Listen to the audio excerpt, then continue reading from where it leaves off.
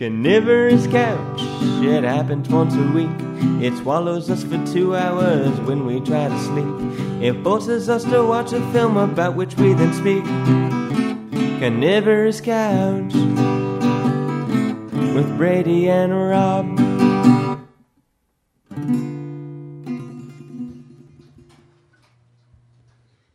Hi everybody, and welcome to another episode of Carnivorous Couch, the spoiler-full podcast where we do a film a week with two film geeks.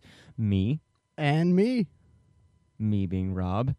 Me being Brady.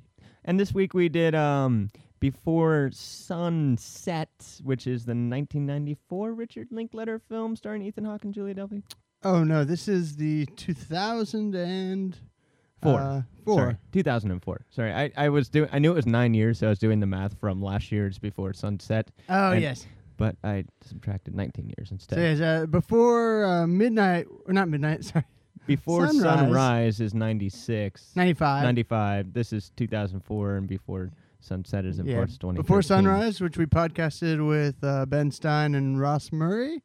And, yes. Check that one out. That was, I think that's number, 11 or something like that. Wow, that's good. I didn't know that. Oh, I don't know. Yeah, why don't you see how much I don't know? Actually, we're going to get, hey, Steve, can you check on that for me? That goat's got a poor attitude these days, I'm telling you.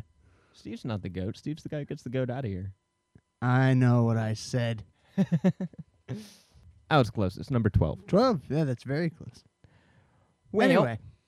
All right, why don't we get into a little plot synopsis? All right, so just to fill you in case you're coming into this having not seen Before Sunrise, which incidentally, both Ross and myself watched this movie in theaters before we'd actually seen its prequel. And it played nicely, so you can watch them out of order, though I do encourage you to watch them in order, because why the heck not? But anyway, as I was saying, a brief primer on Before Sunrise. That was about Ethan Hawke's American Texan character just out of college, riding around on a train through Europe when he was dumped by his girlfriend, and meeting a French girl played by Julie Delpy on a train, and they agree to spend an evening in Vienna together, slowly fall in love before realizing they must part ways, and before doing so, they agree that they will meet again, same place, in 6 months. Right. Well, first they go 5 years. Oh, 5 years is not a long time. Okay, how about a year? It's still a long time. 6 months. Okay. Yeah, so at this point, we've quickly learned that meeting was waylaid. It didn't go according to plan. So we catch up. It didn't happen. It didn't happen. It just straight up didn't happen. Now let's not mince words here. And so we find Hawke's character, Jesse. Jesse and Celine are our two characters. And we find that he's actually written a book about his experience that is actually a Time bestseller. And he's touring through Europe, kind of giving book tours and signings. And so we catch up with him explaining kind of what the book's about. And, people are asking him, well, did they get together or did they not? And so he says... That would take the piss out of the whole thing. Yeah, it's a good litmus test for how optimistically you feel about human connection and relationships, the question of whether they did or didn't. And then he announces this idea for his next book, which is actually an important theme in Linklater's filmography, which is this idea of time. And that he wants to make an entire book within the span of a pop song, a 4-minute pop song that, while listening to this pop song and watching a man watching his daughter dance on a table, transports him back to the time where he met his wife, and we're listening to the same song, and kind of stands in for this idea that time is always happening, that it's not this thing that every moment is happening all at once. Theory of relativity, man. Yeah, and a neat piece of editing, as he's explaining that time is a lie, we smash cut onto Julie Delpy's face, the current Julie Delpy, who's now standing in the bookstore watching him wrap up his interview. Yeah, and then we cut back to him who has just noticed her.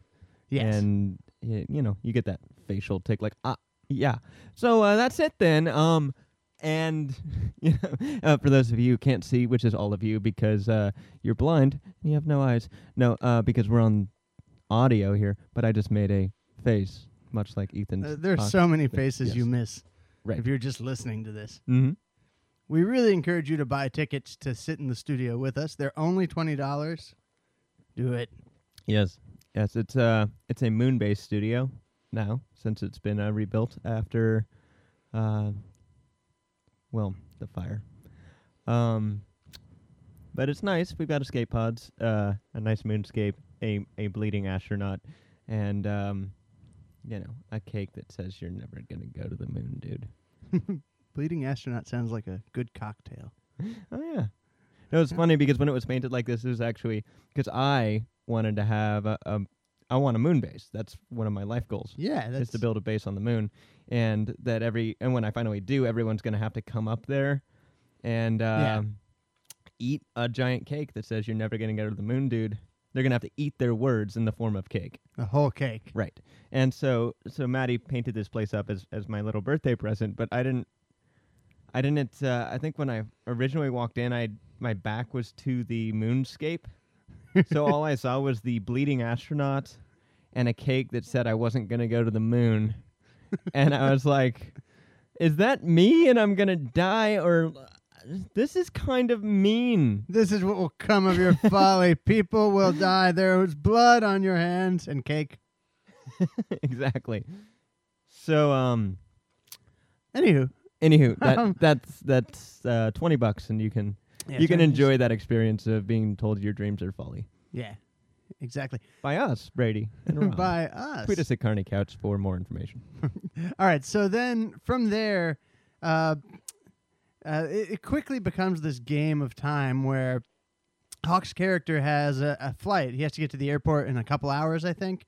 And so right from the start, time is kind of throwing hurdles at Hawk and Delpy.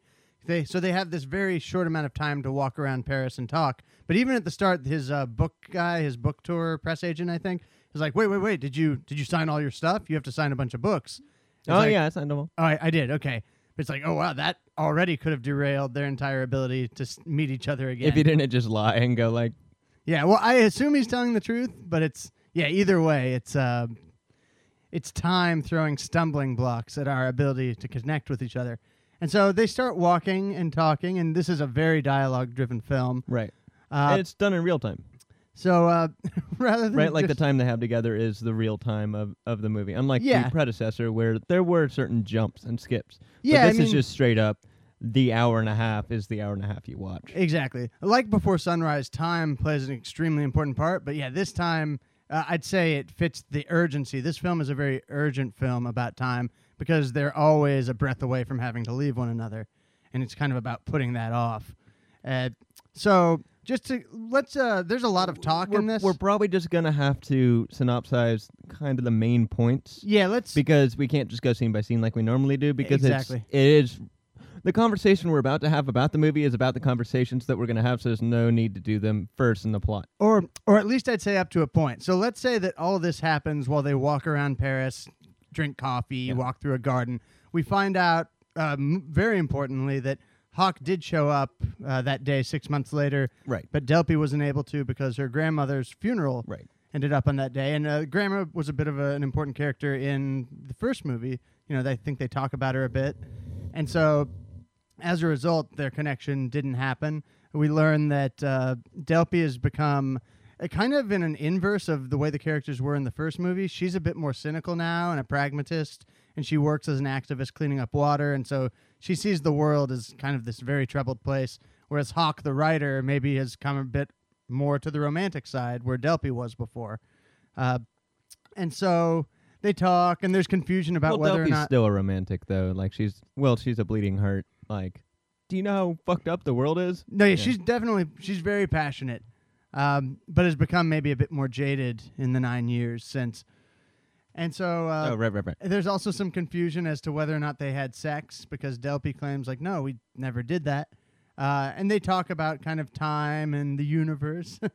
And then eventually this all builds. I mean, all of this is lovely dialogue, but what's always simmering underneath is the things that they want to say to each other. The fact that, wow, we're actually seeing each other right now. We only have a couple hours, and there's a lot under the surface about what we weren't able to do when we didn't meet that day. So eventually what happens is Hawk, as a means of still putting off their departure, says, oh, wait, before I leave for my flight, let's get on this boat. And Delpy's like, no, that's tourist shit. Like, I don't want to be on one of those big river boats on the Seine. But it's like, okay, we'll just have my driver pick me up there. And while they're on the boat, Delpy starts talking about how she never forgets people and how it's hard for her to move on from relationships because the specificity of individuals has an emotional connection for her. And in that moment, we slowly see Hawk finally just, his face is telling us enough is enough, and that he finally is just going to put it all out on the line. And he says, you know what? I wrote this book because I wanted to meet you, have you come to this store so I could ask, where the fuck were you that day? And why did life organize things this way that we couldn't meet one another? But I told you why I wasn't there. Yeah, I know why. I know the reasons, but in a cosmic sense, why? Yeah. And so from there, things quickly get to that boil that the earlier parts of the films have been promising. We find out that there's a lot of imperfection in both their lives. Delpy doesn't feel that she can connect with people because that night was such a big one for her that after it didn't work, it was just relationships since then have been underwhelming. Hawk is married with a kid, but he has no passion with his wife. And then they drive. They're in the car, and then she goes yeah. batshit nuts. Yeah, she has a meltdown, and then he has a quieter meltdown too. Right, because interesting in, well, we'll talk about it later, but in gender roles, the guy can't have the crazy meltdown, but the woman can. And then she can go, don't touch me. I'm about, yeah, don't touch me, which is interesting because there's one of my favorite shots in the movie in that same scene is then there's a scene where Delpy almost brushes Hawk's hair while he's opening up and then pulls back and decides not to. Right. So eventually they get to Delpy's place, and here is where there really should be the goodbye. I mean, she's at home. He's got to get to the airport. He's already running a bit late. But he decides, no, I'm going to walk her to her door. Like, I'll be right there, hold the car. And he talks her into letting him come up and have a cup of tea and listen to one of her songs because she's talked about her desire to want to play music more. And so this I really love. This is like kind of almost a puzzle, like a Greek labyrinth puzzle to me. She's like, okay, I have 3 songs. You can pick one. And what does she say? Like, one's about my cat, one's about my grandmother or something like that, or like maybe a political song. And then she gets to the third and she says, it's a waltz. And Hawk shrewdly picks up that the one of these songs is being hidden. It's very vague as to what it's about. So he picks the waltz and she plays it. And what opens up is actually a song all about their night together. In English. In English. And kind of hearkening back to what Hawk was saying about a pop song, this idea of all of this span of time happening within a song. And this is an entire song encapsulating their relationship. And then the movie ends with him having his cup of tea and Delpy talking about another song, a Nina Simone song that Hawk puts on. And she's talking about, I saw her the last time in concert. She was so great. And she starts doing a Nina Simone impression and going, ooh, baby, ooh, and dancing. I just wanted to talk a little bit about what's going on. Dancing like the daughter. Maybe you play a little more and I'll sing a little more. And Hawk just watches her doing her impression. And then finally, Delpy looks really at him. Really sexily, by the way. Yeah, really sexily. Kind of croons over at him and points and says, ooh, baby, you are going to miss that plane. And Hawk says, I know. Yes, I am. And we fade to black. Yeah, it's interesting that there was this whole deadline for the plane. I mean, we're going to get into this. Obviously, that's the end of the plot synopsis. Good job, Brady. Oh, thank you. Kept it under 10 for something that's very verbose. But at any rate, it's interesting that we have this whole thing about a plane where it's like, well, really, you could just catch a later flight. Oh, yeah. Like, it's the end of his book tour. He doesn't have another stop and blah, blah, blah. But there has to be sort of this facade of they both want to go, but they don't want to go, but they do want to go. Like, I can't do this. I can do this. And that's the main crux of the film is because I mean, every time that they're going to split up, he goes like, oh, no, we'll give you a ride. And then she'll be like, no, I couldn't. And he's like, oh, come on. And then she goes, okay. It's like that, who was it, Confucius? No, somebody, Chinese emperors or something like that, where you had to offer them the gift 3 times, and they would deny it the first 2 times. Oh, yeah. But with them, it's just one. It's just like, no, I couldn't. Okay. Immediately. Well, maybe that speaks to that line earlier when he says time is a lie, that all these flimsy excuses for why, you have to go. You've got this flight to catch. but you don't have to go maybe if you don't want to. And in the end, I think this isn't really spoken of in the film, but I think it's maybe part of Linklater's filmography. There's just one time when we finally have to say goodbye, and that's at the very, very end of our lives. So, how do we want to do? How do we like it? Yeah.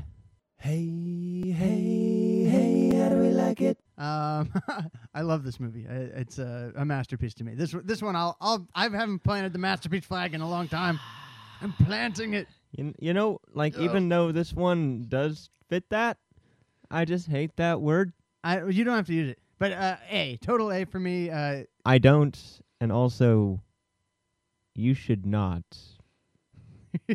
unless you want to incur my wrath. Masterpiece isn't even a good enough word for my love for this movie. Oh, it's a horrible word. It's a horrible For word. everything. An opus. How about an opus? Okay, I'll go Magnum with opus. Yeah. Or Magnum Opus. Is that the brand of condoms that they used? maybe it was the Magnum opus. No, okay. I give this movie an A+. I love it. It may be the best film of Linklater's career, if it's not Boyhood.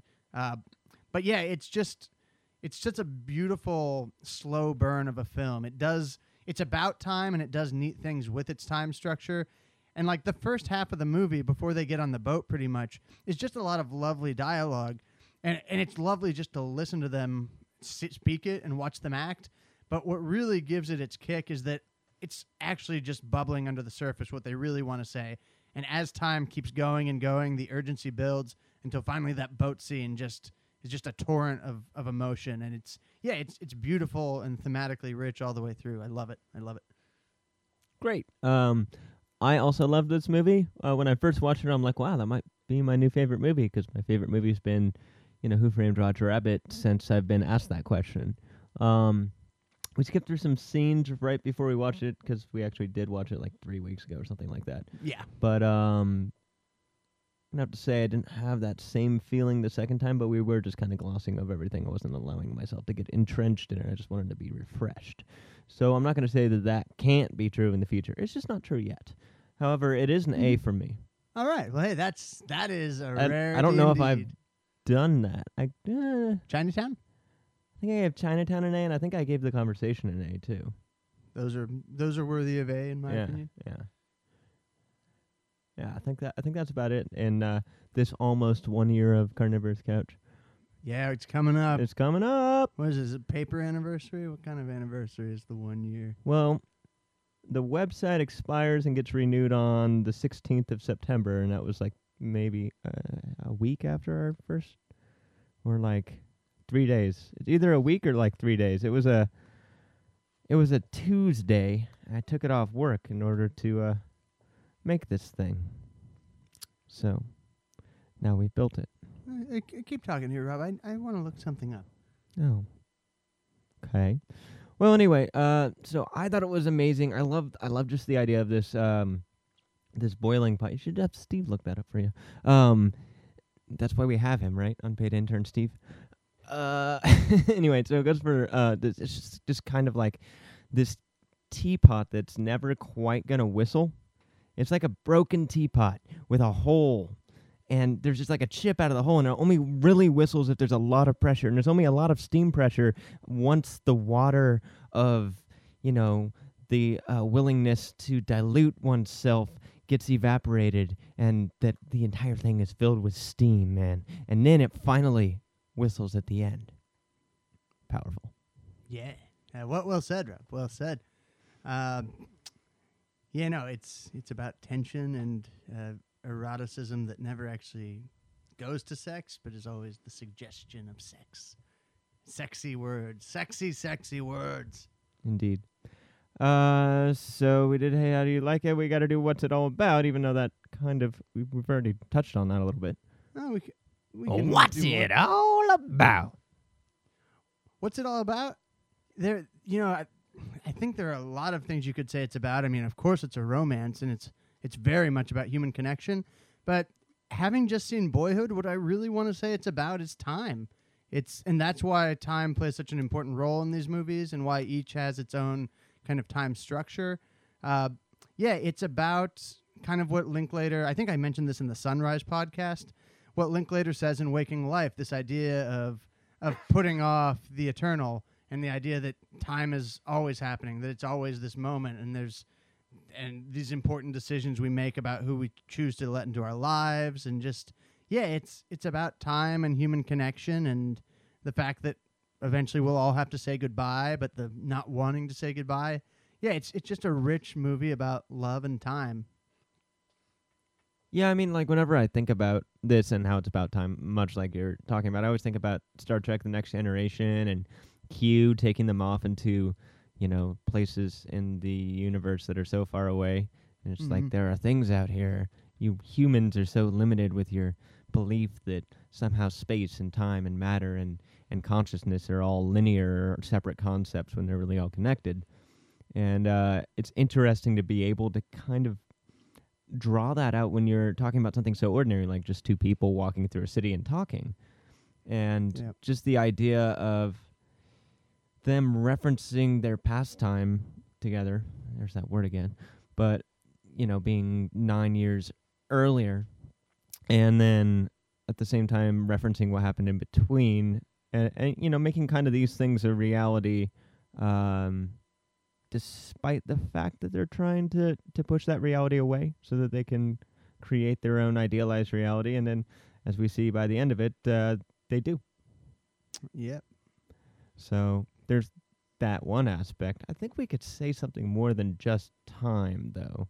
Oh, yeah. Like what else? What else is this all about? I mean, it's, like, the thing is how to say this without it being cliche, and I guess I kind of already have. Because, like, yeah, in a way, this is about romance, and so is any other romantic movie. But it's about romance in a very, just a very intelligent, insightful way. It's about human connection. I mean, not just, in a way, it doesn't speak just to romance, but to any kind of misconnection. The idea that, even though, like, are things fated? Do we have free will? And, Hawk says a good line, which is that, okay, yeah, like, life allows us to meet people, but we can screw it up. That maybe someone we were meant to meet, something goes wrong. And, it's just about missed opportunities and the idea of whether or not we have a second chance to make these connections good. And, yeah, it's just about the kind of messy business of love and connection as a whole. Well said. Yeah, I don't think I have anywhere else to go with this. Maybe we should do understudy. Yeah. All right, be right back with that.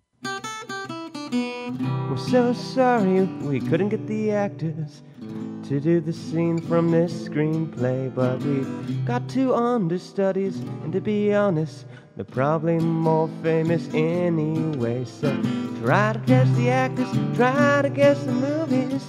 Tweet us at CARNY Couch. This game called Understudy is happening right now. Hey man, what are you doing here? I fancy myself as the social lubricator of the dream world, helping a people become lucid a little easier. Cut all the fear and anxiety stuff and just rock and roll. By becoming lucid, you mean you just know you're dreaming, right? Yeah, and then you can control it.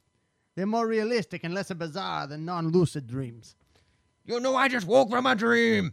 It wasn't a typical dream. It seemed more like I walked into an alternate universe or something. Yup, it's a real. I mean, technically it's a phenomenon of sleep, but you can have so much damn fun in your dreams. And of course, everyone knows fun rules. Yeah.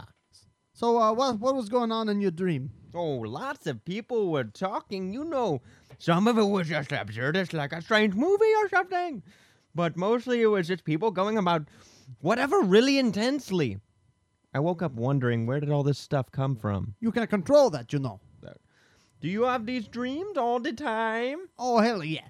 I'm always going to make the best of it. But the trick is, you got to realize that you're dreaming in the first place. You got to be able to recognize it. You got to be able to ask yourself, hey, man, is this a dream? See, most people never ask themselves that when they're awake, or especially when they're asleep. Seems like everyone's sleepwalking through their walking state or wake walking through their dreams. Either way, they're not going to get much out of it. The thing that snapped me into realizing I was dreaming was, my digital clock.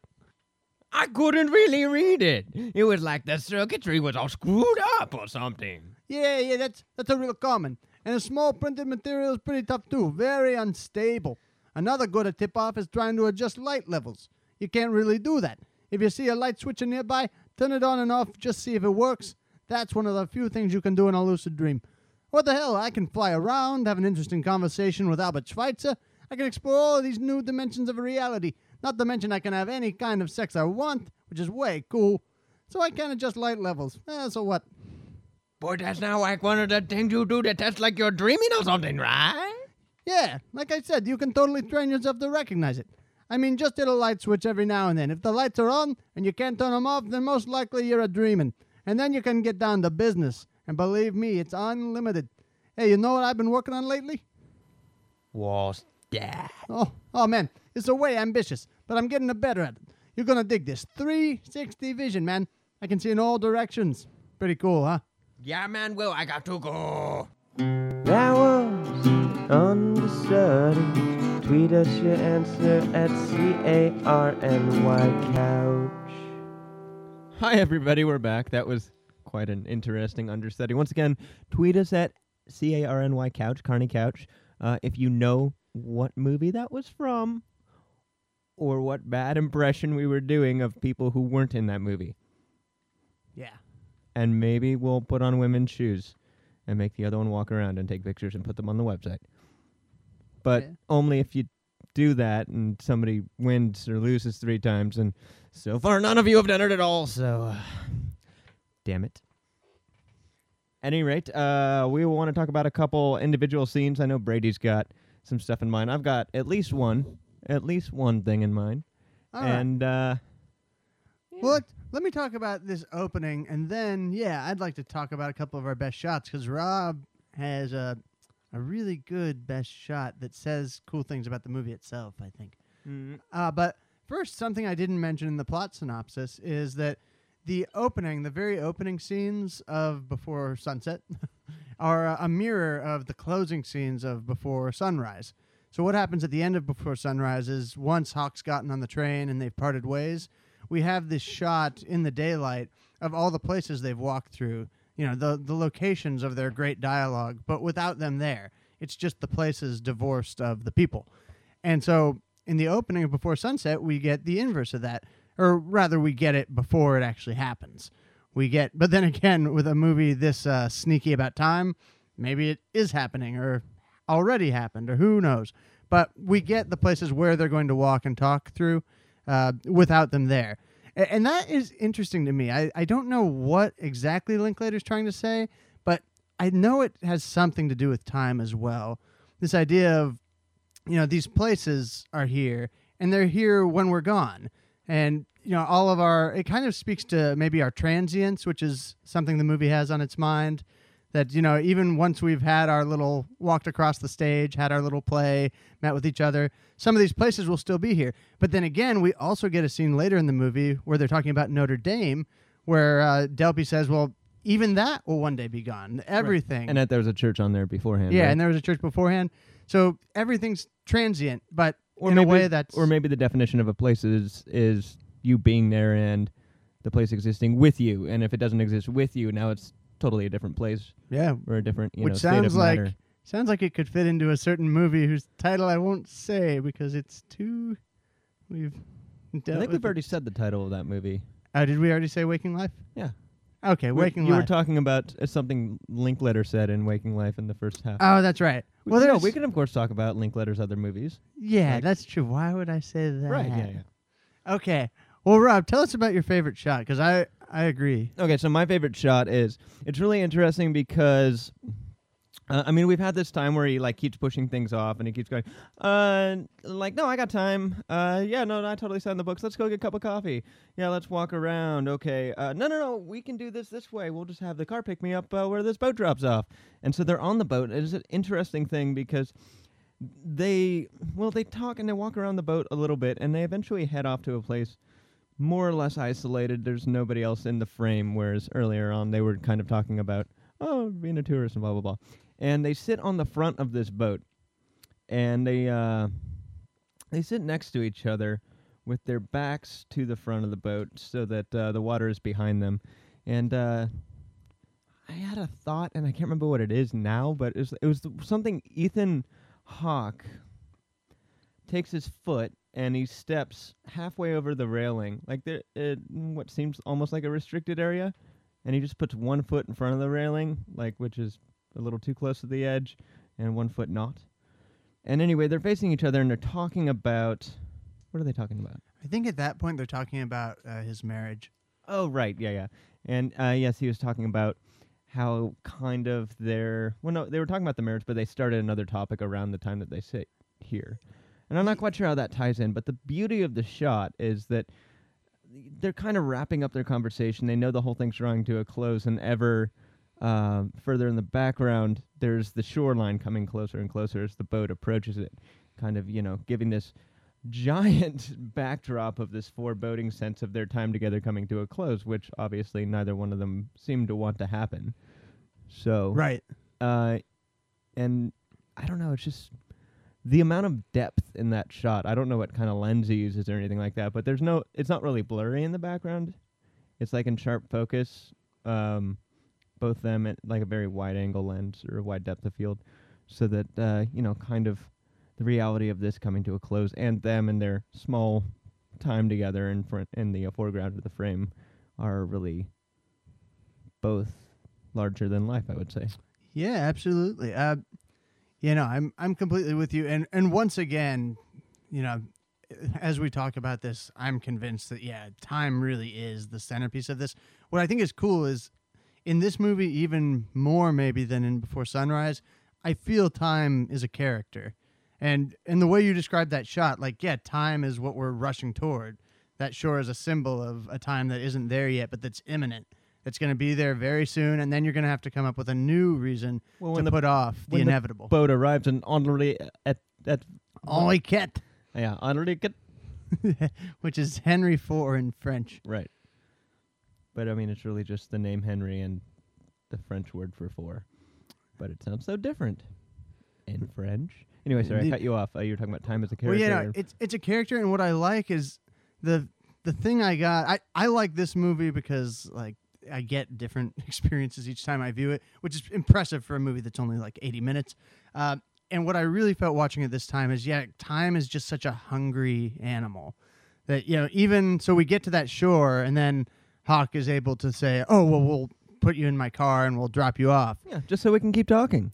And then we focus on the car driving. We get the outside of the car driving before we even cut to them. And even then, now that the new excuse has been made, time is still wants more. It's hungry, and it's up to human beings to put it off. And that's when they both have their respective breakdowns. Hers being a lot more, but I mean, it's just the feeling of I'm in this car, we can't possibly push this off any further. It's coming to a close, and they just both get really flustered and fucking no, I don't. Not yet. So time is inexorable. Right. Well, so since you did your favorite shot, I was going to come up with one too. I don't know if I have because there are so many really gorgeous shots, but why don't we get just a sprinkling of feministiness here, or potential opening up a topic. So a big topic in film with regard to women is the idea of the male gaze, which is often a very negative thing. This idea of a leering, lecherous human eye, man's eye behind the camera. The gaze and the I guess the idea of chopping women into pieces with the camera, but not framing a woman as a whole because of the fear of a woman framed as a whole without a dick is basically a castrated man. Is the way Freud would put it, I think. And that's what Mulvey and the gaze all draws upon. Indeed. Okay. Now, I don't know how much this actually has to say with most of the discourse around the male gaze, but I'd like to propose the very final shot of just Hawk. The camera basically is Hawk in this moment, watching Delpy tell her long, funny story about the one time she saw Nina Simone in concert. Right. And it's a shot that focuses completely and curiously on a woman's performance, and it is sexy, but I feel like it's a very humanizing version of a gaze because it's watching her it's and all of never her. pulling back. Yeah. And It's all of her. He's looking at, Yeah, it's- her as a whole. He's not looking at just at her legs or just at her. it's legs all or of her, just at and whatnot. and harkening back to that story, this is all time happening right here. This story, watching this person, wanting to be with this person for as long as you can. So just in terms of thematic depth, I'll propose that as another really well shot scene in a simple way. Yes, it is a very well shot scene. Well, hey, this brings me to something, because this is Linklater's, sometimes by people who don't appreciate him as much as I do, is slapped with being maybe a bit too simplistic visually. And I'd propose this as a counter argument, because I feel like this movie has a good sense of momentum, almost like a roller coaster. There's that one scene where we just stop at the bench. We've been walking for a long time, and all of a sudden it's like, nope, it's time to sit again. Yeah. And And I mean, like the idea of the way that he deals with motion is, I mean, it's not fancy, I guess. People go like, oh, it's just so simple. It's just like there's a certain beauty in the simpleness of just these two people facing the camera, and kind of they're not changing, but as they walk, the scenery around them changes, kind of as they voyage together as one item through time or through an environment or through this, and it's just such a simple idea. you yeah, know? yeah, totally. So it has a really complicated effect, because as time goes on, everything changes, but they're staying pretty much exactly the same. And then every now and then he breaks it up with, say, Ethan Hawke deciding to lie down on the banister and slide down, or Or there's that leaf that falls into the frame. yeah, or something like that. Which I'm not quite sure what that would say, but it does break the monotony of, oh, well, this is a Johnny's one-trick pony here. And it's like, no, well, but it's not. It has a very dramatic effect. It's very well broken up by sort of just playful, I suppose, actions by the characters themselves.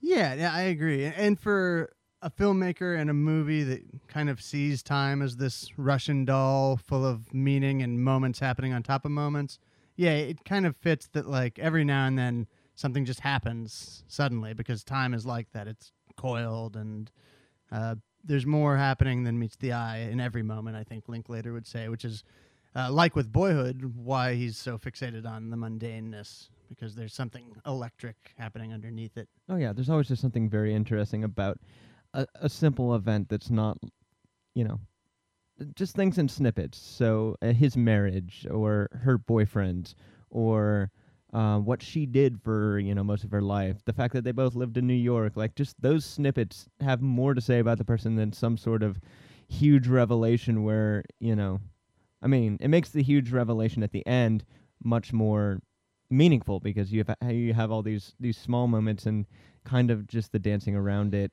creates, it lays the framework for basically, like, let me get to know you before I really decide that the person I'm talking to is not just the person I made up in my head over the past 9 years. I want to remember that you are who you are, and just still remember you the way it was. Like, she makes that comment about molecules, like, Oh, yeah. yeah, I can't think of things rigidly. I can't just assume that everything is always going to be like two hydrogens and an oxygen equal water. So I can't say that necessarily the sum of your building blocks of your parts are going to be the same now after you've been changed by all this as we were back then when we were young and stupid and whatnot. Time may change me. Right. But I can't change time. Bowie. Deep. Well, have we done our Metacritical yet? No, we can go do that. All right. Let's do it. I'm Metacritical. Rob's never gonna win. I'm Metacritical. Brady's the victor again. Woo-hoo. So it's time to play. Ooh. I'm gonna lose today. Metacritical, yeah, it's time to play. Hi, everybody. Welcome to this week's episode of Metacritical, where we're, of course, doing Before Sunset is the name of the film. It's by Richard Linklater, so we'll start off with checking out where Waking Life hits on that little Metacritical scale, right? Yeah. Yeah. You go first. Okay, I'm actually totally unsure on this. I'm gonna go 75. 75, he says. 75. I think I can get a bullseye on this by saying 82. Bullseye! Yes! Did you? Yes! Nice. All right. All right. And for those of you who think I'm cheating, no. But I think it was 88 on Rotten Tomatoes way back when. Oh, 'Cause I looked it up on Rotten Tomatoes. But I mean, that was when I was seeing it in the theater and I had no idea what it was about, and I looked it up before we went. I saw it with Joey and Ross and Bobby. So yeah. All right. Fuck all right. yeah. 0 for me, man. Well, Waking Life isn't really what you'd call an actor's film, but it does feature a moment with Ethan Hawke and Julie Delpy as their before sun Oh yeah. thing characters. So we're gonna go with another Ethan Hawke movie. That's Sidney Lumet's Before the Devil Knows You're Dead. Right. Is that the last one he did? He passed, didn't he? Yeah, I think it was his last.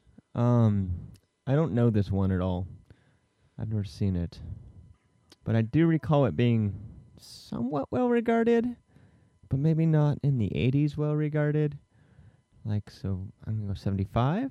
75. I'll go. All right, let's flip it up. I'll go 82. All right. And I'll watch it be 92 or something like that. Okay, let's see how it goes. 84. 84. All right. Well, may you get to heaven before the devil knows you're dead. All right, so I'm at 9 and you're at... 9. Oh, we're tied. Sweet. Oh, baby. Okay, next we have Punch Drunk Love for reasons. Hoffman. Philip Yeah. Seymour Hoffman. Yes. Philip Seymour Hoffman ties That's in. the only possible reason. Yeah. Okay. No other tie-ins to the rest of this show. No. None. None. Okay. None! I guess, is it your turn to go first? No, I just went first. Oh, yeah, it's my turn. Punch Drunk Love. I'll go 83. Yeah, you just said that like a very pissed off gangster. 83. Yeah, sure. It's a pretty good guess for Punch Drunk Love, but I think they probably hit it lower. So I'm going to go 77 because that'll get me a chance of being right on, and if not, I'll just do better than you. Yeah. No, you might be right. 78. 78, wow. Getting close. I'm getting good at this. This here thing. Oh, I like it. I like it. Did you just tell me to go fuck myself? No, man, no. I just said I like this Shut game. Shut up! You tell me to go fuck myself? Yeah, yes, I did. Oh, you're dead! All right, so now we have The Master, also from director Paul Thomas Anderson And it ties in with Phil, and Phil. which I didn't see it. I think it's a very good movie. I really need to see it. Yeah, I think that was the last one I just didn't get to catch for whatever reason. Shit. Well, I just went first, didn't I? No. No, you did 83, and then I did 77. Shit, I gotta go first That's on a movie I don't know.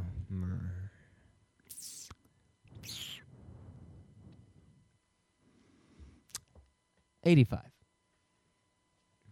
85. I'm going to go... I'll go 82. 86. Oh. I was super excited when the top one said 85, but that was The Masters of Sex. Okay.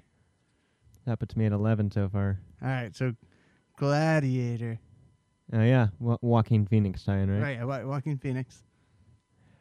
Okay, so you're first. Yeah, I'm first. Let me see. Gladiator. Gladiator.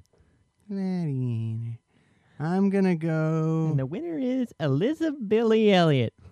I'm going to go like 64. I'm not super high on Gladiator. Yeah, I was gonna go like 78, but now I'm thinking more like 68 or 72. I think 68 gets me beating you as long as... Wait, okay, so let me see. I'm ahead of you by maybe 7 or something like that. Yeah, 7. I'm really good at estimating how far what the scores are because I'm not doing the exact math.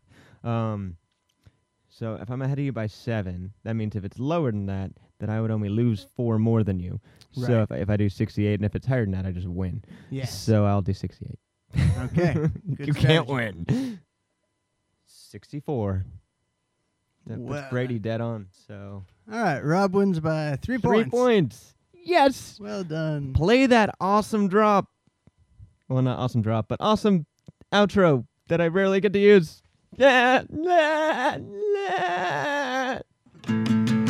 Metacritical. In your face, Brady. Hi, everybody. That was a phenomenal round of Metacritical, if I don't say so myself. Well, someone should say it. So we're back. I think Brady had another this, that, or thing to say on a thing. Like, it's weird because the ones that we do that we like the most and stuff, there's not really any controversy. We're just like, kind of Yeah. ejaculating all over the film and saying how great it was. Exactly. But so I guess there is a lot. We to talk should really about this film. ejaculate from a 4th-story window about this film. Just scream it to the heavens. Yeah, no, I want Or to to find the me street. a 4-story window. Yeah. City Hall will do. All over Emeryville. So I guess, truthfully, I could say more about this movie because I've literally lived inside this 80 minutes. It's a nice 80 minutes to just exist in. But It's got padded walls. it's got oh yeah, and it smells like baguettes. So instead, I'd like to tie into Linklater's most recent movie, Boyhood, which is amazing, and you should check it out. And we'll probably never do it on Metacritical because everybody already knows it's like 98 or 99. It's 100. It's the it's 100 now? only movie I know of that actually has a full slate of reviews. Like I think something like Toy Story might have 100, but with like 12 reviews. Boyhood's got like 40 reviews, and it's 100. Right. Not to diss on Toy Story. I would never. Toy Story's great. Toy Story is great. I will go sailing no more. So I'd just like to mention an anecdote that I think I posted about on my Facebook account. And it was a thought that occurred to me walking out of the movie. I was like, well, Linklater has dealt with so many phases of human life. With the Before series, we have people in their 20s, Before Sunset, people in their 30s, and finally Before Midnight last year, people in their 40s. We have Waking Life, which, to my mind, at least toys with the idea that it's about the moment after death, that after death do we live in this kind of dream state built of our thoughts and experiences. And so what's interesting to me is now with Boyhood, which Linklater traced someone aging from age 7 to 19, one, that Linklater pretty much has touched every part of the human experience with regards to age, but also this idea that wouldn't it be interesting that like maybe this could be the same character? And Linklater himself kind of toyed with it recently in a tweet where he's like, well, they asked him, what do you see next for the character of Mason? In an interview, right? Yeah, it was in an interview, and they asked him, "What do you see? When Mason, the main character of Boyhood, goes to college, what happens next?" And Linklater said, "Well, we all know how college works. I mean, college is college. But after that, I thought, wouldn't it be interesting if he got on a train in Europe and spoke to a young French woman?" And so I just think it's really interesting that Linklater is covering so much of the human experience. That said, while watching this, I think it's better as an idea than an actual thing. And there are subtle differences, of course. One, that this character's name is Jesse and the Boyhood character's name is Mason. Also, when Jesse's talking about his father, he makes him sound like maybe a little bit of like a bigot or kind of a repressed kind of not super socially progressive type. And we know that the Hawk character, the father that Hawk plays in Boyhood, is actually quite progressive and an Obama supporter and all that. Right. But that doesn't Get derail that the McCain fact that sign. very interesting food for thought. Anyway, that's my thought. Well, yeah, and then, your other thought, I think that you've told me at least, maybe in confidence, Maybe. was that the next thing he's got to do then is a film about death, because he hasn't covered that yet. Well, I think with Waking Life, but an old age film, is what I really would like to see I from always him felt next. like Waking Life was kind of about pre-birth.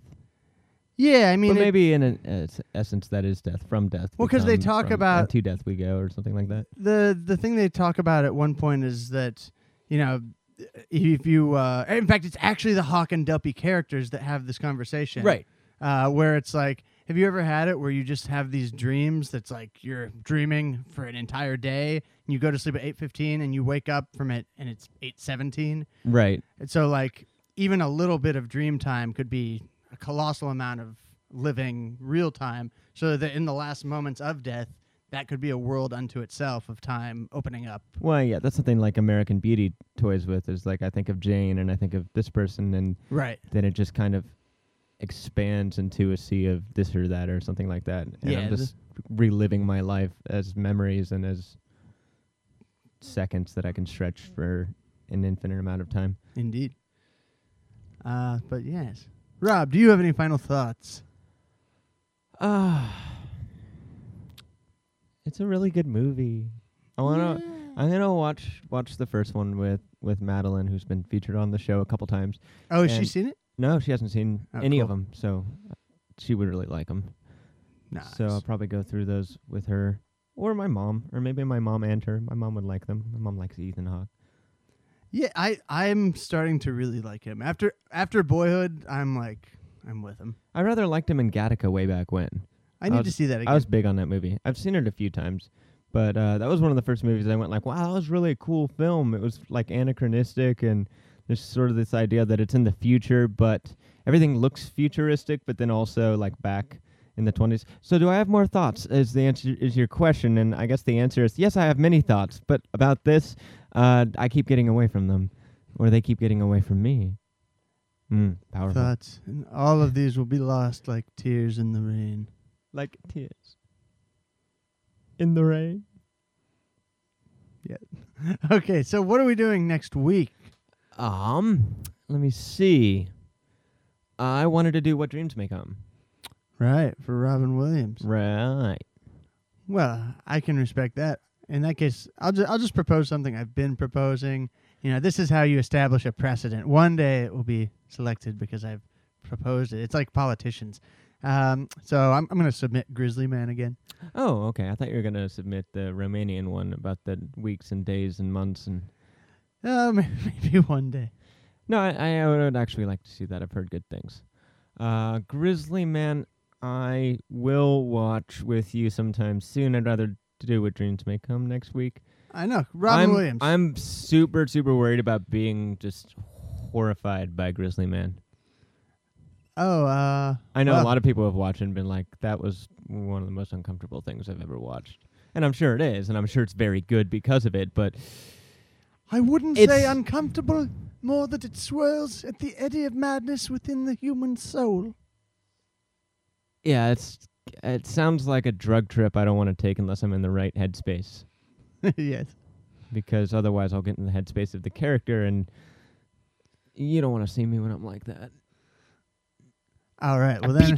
beat you. I fucking... Oh, you Fuck saw you. that? I've I seen- beat you, motherfucker. Exactly. You don't... Well, So I what- did beat you. You did. So what dreams may come? I think it's unanimous. That's Yeah, let's do that, because you've never seen it. I've never seen And it. it's actually one of my more favorite movies. I watched it sometime in 2006 and went like, that's a really fucking cool movie. So Yeah, no, I highly underrated, and I think we should do it. Give and me a a good performance polarizing from movie, Williams. man. Those can be fun. All right, cool. Yeah. Let's do it. 3, 2, 1. Wait, Clock. I was gonna say, no, who is it? Adrian, who's always posting our stuff. Thank you for listening, Adrian. Theme song. Carnivorous couch. It happens once a week. It swallows us for 2 hours when we try to sleep. It forces us to watch a film about which we then speak. Carnivorous couch with Brady and Rob.